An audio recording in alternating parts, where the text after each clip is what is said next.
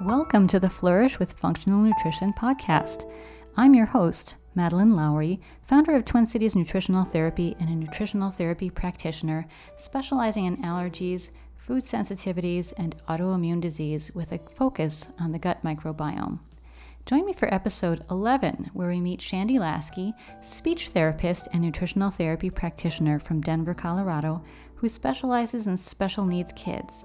Learn how her own health journey led her to the field of nutritional therapy and how she transitioned from a traditional speech therapy approach to incorporating her nutritional therapy skills. Stay with us until the end to hear her health tip. As always, we must disclaim that the information we share in the podcast is for educational purposes only. Functional nutrition is similar to functional medicine in that it seeks to strengthen the systems of the body and address root causes of illness. As a nutritional therapy practitioner, we do not diagnose or treat disease, and we recommend working with a qualified practitioner. Now, let's hear from Shandy. Welcome, Shandy. It is so great to have you on the show today. Thank you for having me, Madeline. Can you talk a little bit about your work as a nutritional therapist and also what you were doing before you became a nutritional therapist and how you learned about the nutritional therapy practitioner program, decided that you wanted to be one? Yeah, absolutely. So I actually had my eye on becoming a nutritional therapist for years before it actually happened. It was something that I had been thinking about doing, wanted to do, and then finally made it happen and was so excited to graduate earlier this year. But what I was doing before that and how I heard about nutritional therapy was I was studying to become a speech-language pathologist. I was actually in my master's program. I was in the first semester of my master's program, and I developed a chronic illness. And the symptoms of that were extreme chemical sensitivities. Every joint, every bone, every muscle in my body felt like it hurt all the time. I was incredibly fatigued, but yet I had insomnia at night. I was very anxious. My hair was falling out. I mean, it was just an absolute mess. Turns out that chronic illness was developed secondary to being medically injured by my previous healthcare providers. So that was pretty shocking and quite a journey to go through. But as you can imagine, I was bounced around the allopathic system for quite some time before I had just had enough. You know, I just felt like I kept running into a wall, right, where they would tell me, well, you have chronic fatigue syndrome, you have fibromyalgia, we're not really sure how you got this, but there are no known causes and there's no known cure, but here's some anti-anxiety medications and some pain relievers for the rest of your life.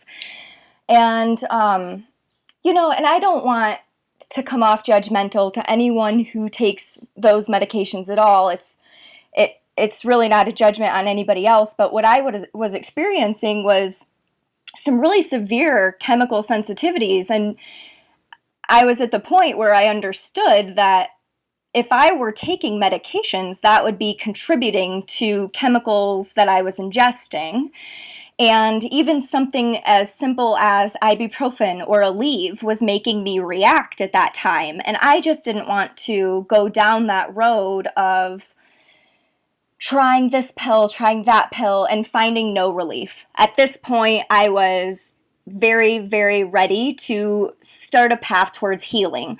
And so after several doctors being less than helpful, and at no fault to them, right? Like they don't know what they don't know, but like I said, I had hit a wall, and I ended up in the care of a naturopathic doctor, and the woman that she was in practice with was a registered nurse who was she's a nutritional therapy consultant. And at the time, it was actually called something different. The NTA called it a certified nutritional consultant. But that's what the equivalent would be now, is the nutritional consultant program that we have now through the NTA. So she was a nurse and an NTC.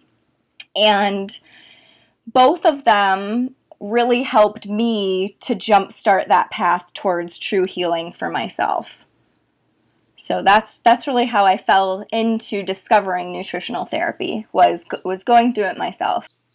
Wow. So tell us a little bit more. I mean, what were the beginning steps in that path, from away from allopathic medicine and into more of the nutritional therapy route? So we really started looking at my foods that I were eating, and because I was so chemical sensitive, one of the big things that she really wanted me to focus on at that time was the quality of foods that I was eating. So switching over to organics, right? Just like simply cutting pesticides and herbicides and agricultural chemicals alone, that's huge, right? And then we started looking at things like, okay, what about packaged foods, and how can I start going more towards that nutrient-dense, whole foods-based diet? And eventually we ended up having to cut gluten and dairy because I was experiencing some severe gut health issues where my intestinal lining was more permeable than it should be. And so I was reacting to many foods that I had been eating. I was reacting to many products that I had been using for years. And so very quickly, my entire lifestyle, food, nutrition, every product in my environment had to be changed. And it was a very quick turnaround. But I changed very quickly, and my symptoms became more manageable versus like I was constantly drowning, I guess, if that makes sense. Like I felt like I could handle the world around me more so when I was controlling what I could in my own environment, if that makes sense. Yeah.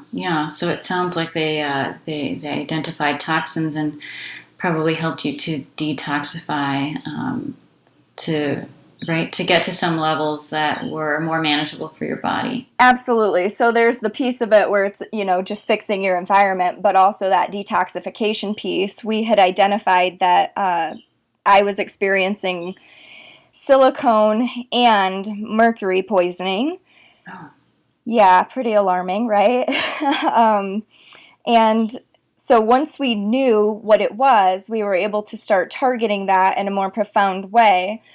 But as you know, detox is not as simple as the general public likes to think that it is. It's not as simple as just drinking lemon water in the morning and making sure you're regular. I mean, when you have that level of toxicity, there's a lot of levels to detoxification.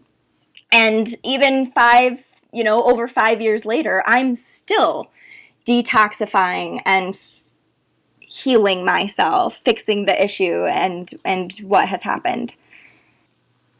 Yeah, I have recently become appreciated that to a much, much deeper extent, having been to a conference about the environmental factors of chronic illness. And I've just finished reading The Toxin Solution by Dr. Joseph Pizzorno. I don't know if you're familiar with him. Yes, I have it. Yeah. The president of Bastyr University, the naturopathic college. And he has an incredible 9-week program for detoxification because, it takes that long. We have many major organs involved in detoxification, from the kidneys to the liver, the skin, the lungs, right? And to address, and the gut, of course, has to be detoxified. So to address all of that, I mean, his short version is 9 weeks. So can we back up just a little bit? Because I'm intrigued by something that you said at the beginning, where you said that you felt that the onset of this chronic illness was caused by some medications maybe that you were on? Yeah. So And, I guess I have to be very careful of how I word that, right? Because I can't say definitively this caused that. But if you look at it from a correlation, causation standpoint, it looks pretty convincing. In January of 2013, received a popular birth control device, an intrauterine device, IUD, so there are a couple of them on the market. At the time, there were just two. One made of, I'm doing air quotes right now, medical grade silicone, and one made of copper. Well, in my mind, I thought, it's on the market, it's safe. I was, at the time, I was working at one of the nation's leading university hospitals, and right next door to the clinic I was working was the OBGYN clinic. And I remember asking the doctor that placed it for me, because I thought that I had researched it and done my homework on it. I said, I read online that they don't recommend these for women who haven't had children. Can you explain why? And she said, oh, don't worry about that. That's only because the studies that were done were only done on women who had had children. And so technically we can only recommend it to women who have, but don't worry. I've been giving this to girls as young as 17 every week. And now her words haunt me. Her words haunt me because I cannot imagine how many girls and women are walking around out there with the symptoms of silicone immune toxicity syndrome, and they have no idea. I wouldn't wish it on my worst enemy. It was terrible. It was absolutely terrible. Like I had told you, I'm still very chemical sensitive. I'm sensitive to foods. I'm still healing the after effects that this caused. And so there's nowhere else I would have gotten silicone. So I can't per se say, yes, this definitively caused it, but I know intuitively that it did. I also had a mouthful of silver mercury amalgam fillings. And actually a month before I placed the Mirena IUD, I had a severe adverse reaction to a flu shot, which they say that, oh, mercury's been taken out of vaccines, but that's actually not true. It is still present in flu vaccines. And I received one, and I was the most violently ill I've ever been in my entire life, and was kind of sickly for that next month. And then I placed the Mirena IUD, and within 8 months, I had a chronic illness. And when they tested my levels, I was very mercury toxic and had all of the symptoms and presence of silicone immune toxicity syndrome. Wow. Well, thank you for sharing that story. I think that it's so important that people talk about their experiences because, we can help each other. And like you say, not everyone would have the same reaction that you did. Because we're all so bio-individual, and also, it's not just the incident or of the flu shot or of the IUD. It's also the condition of the terrain, right? So the condition that our body is in. Like if we're in just tip-top shape, everything else is good.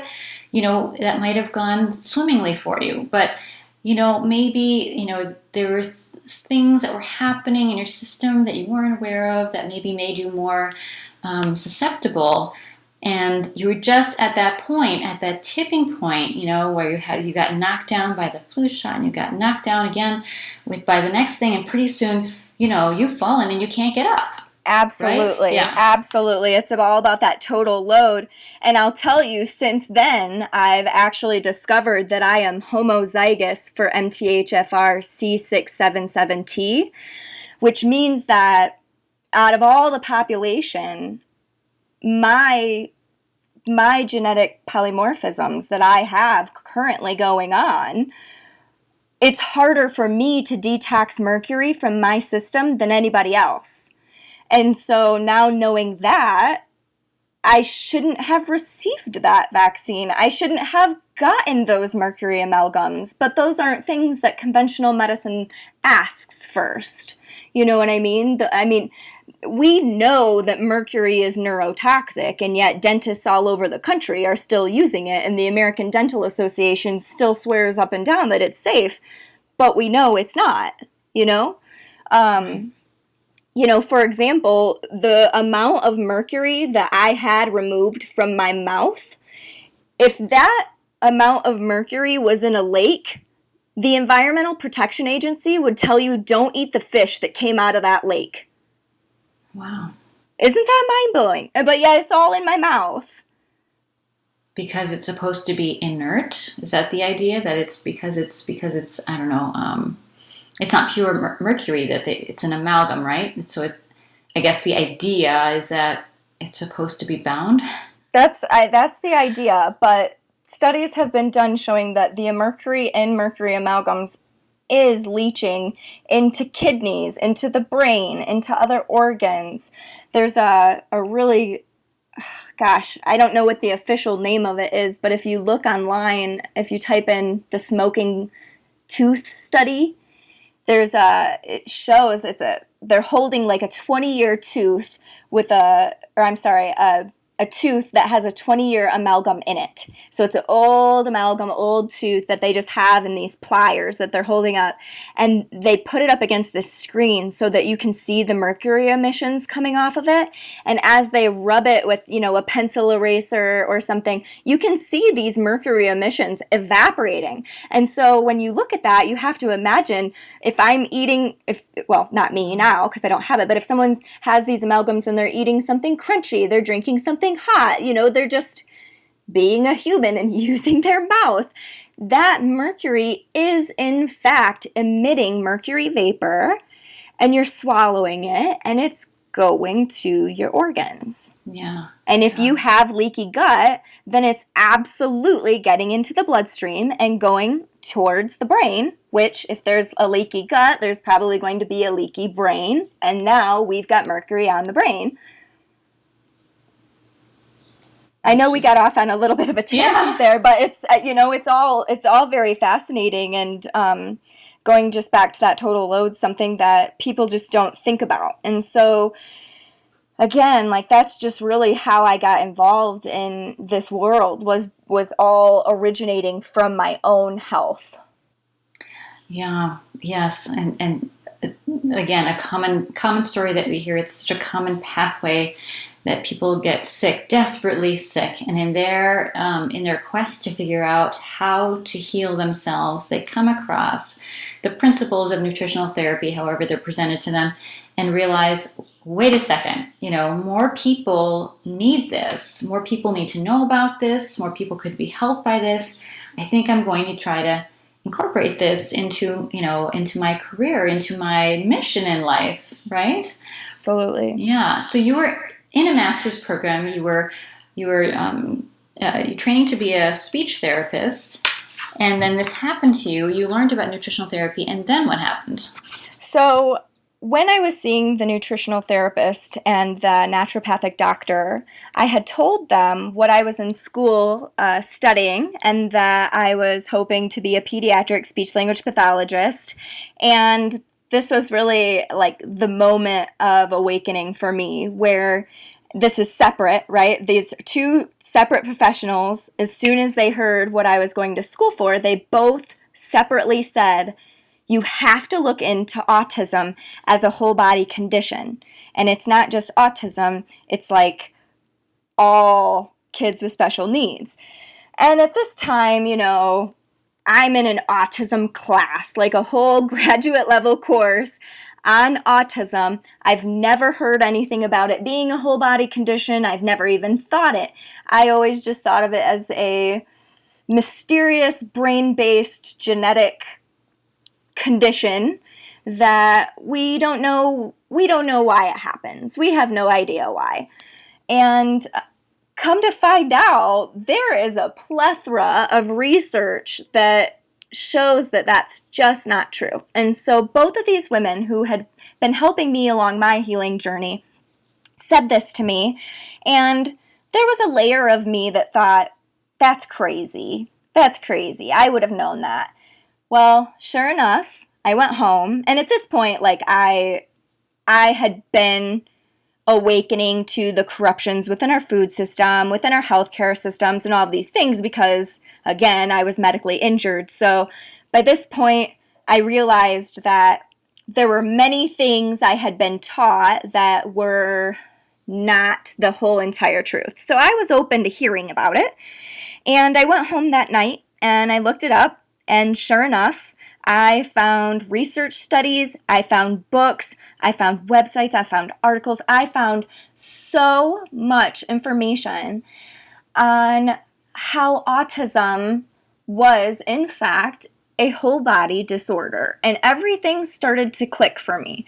That if my toxicities and my food sensitivities and chemical intolerance and overloads and all these things, if all of those things could impact my own learning and mood and cognition and anxiety, then how could these children potentially be being impacted in ways that conventional allopathic medicine was completely missing? I thought to myself, well, gosh, if I want to really help these kids, speech-language therapy is kind of like a Band-Aid. And at this time, I was kind of upset with the whole medical world, right? Because I felt like I had been so wronged. And so I looked at becoming a naturopathic doctor myself. But just to give you some perspective, to get into a speech-language pathology master's program right now is not an easy task. It's very, very difficult. I competed against about 400 approximate applicants for 40 spots for this program. And so it was very competitive. It's not something that you just want to drop out of and, totally change your whole career. And so I thought, okay, what can I do as a speech-language pathologist and integrate this work? So then I thought about getting a double master's degree and becoming a dietitian or something like that. But the more I looked into the programs to become a dietitian, the more I realized that that was a completely different nutrition paradigm than the one that I was being exposed to with my nutritional therapist. And so, because she was a nutritional therapist, I started looking into the Nutritional Therapy Association and their programs at the time. And, I just always resonated the most with the NTA's message of bioindividuality, and that there is no one-size-fits-all for every person, right? We all have a unique bio-individual makeup. Like you said, we paired it against a few other very popular online nutrition programs, and I just kept coming back to NTA, and that's pretty much the story. I knew that I wanted to be an NTP since I was in my master's program. I actually have a blog about this one day where it was the last academic day of my graduate course. It was the last day with my classmates, and then we were going out on internship, and then we wouldn't see each other until graduation. And one of my professors was having a really rotten day, and basically, long story short, she came in and had these cards, and she said, "What is your legacy? What are you here to leave as a speech-language pathologist? What are you going to do? What is your life's work?" And on this card, back in December of 2014, I wrote basically this whole story on that card and said, my own health journey has led me to understand that the conditions we treat as speech-language pathologists can be treated in a more profound way, or can be looked at in a more profound way when we use diet, nutrition, and lifestyle strategies with them. And so I'm going to become an NTP after I'm an SLP. And sure enough, here I am. It's been a journey, been a process, and but I just had my eye on the prize and knew that that's ultimately what I wanted to do. I've been doing my own private work now, solely my own private work for a few months. I was doing like half speech language therapy and then half nutritional therapy. And now I'm doing solely my own private work, and it just feels so good to be able to give families all of the information and the knowledge swimming in my brain instead of just those cookie cutter therapy strategies that are only surface level. That are sanctioned by the company that you work for or the institution that you work for. Yeah. I can relate to that because that's exactly why I've decided to sort of set up my own shingle and go into business for myself as opposed to being employed by any other practitioner, because I want to be able to speak my truth and not have to worry about what my employer thinks about that. I resonate with that fully. And to be honest, I had my last supervisor as a speech language pathologist. She was incredibly supportive, but it just all comes back to that setting and the funding source, right? So if I'm being paid by insurance or I'm being paid by the state to be a speech language pathologist, then I need to do that. I can't just go in there talking about whatever I want to. But through my private work, I have so much more freedom and ability to do that. So just as a quick tip for our listeners, can you tell us how you can be contacted if people are interested in working with you? So I can be reached at Speaking of Health and Wellness. There's a little play on words there with me being a speech therapist and an NTP. So again, that's speakingofhealthandwellness.com. And I've got a self-scheduler on that. On my website, where you can go in and self-schedule a complimentary discovery call and go over if we think that we'd be a appropriate fit or not. If you have a child who has neurodevelopmental disorders or special needs and or extreme picky eating or feeding aversions. And we'll talk more about your specialty and how you work in the next episode. But to wrap this one up, I wondered if you had a quick tip, like a nutritional tip, a health tip for healthier living. I think my best quick tip would be, quality. Quality of food matters. Read that fine print. Don't just assume because it's on the shelf that it's safe. That couldn't be further from the truth. That's a whole other conversation, though. So when you flip over that fine print, remember that the less ingredients, the better, especially those man-made ingredients. If you don't recognize it, your body probably won't either. Yeah, just start with those small steps that lead to big impacts. Yeah, the colors, the additives, the preservatives, the quote-unquote natural flavors, all of those things, they're suspect. And if you happen to be someone with a chronic illness, mystery, symptoms, just ailing health.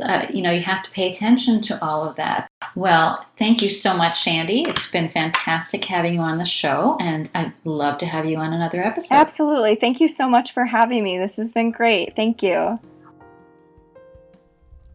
Thanks for joining us for the Flourish with Functional Nutrition podcast. Please listen again and remember to follow us and leave a review on iTunes, Spotify, Google Play, or Stitcher. To learn more about Twin Cities Nutritional Therapy or check out our podcast page, visit tcnutritionaltherapy.com. To find a nutritional therapy practitioner in your area, use the provider search at nutritionaltherapy.com. Until the next time, be well and flourish. Content of this podcast copyright 2019 by Twin Cities Nutritional Therapy. Music by Barbara Ben.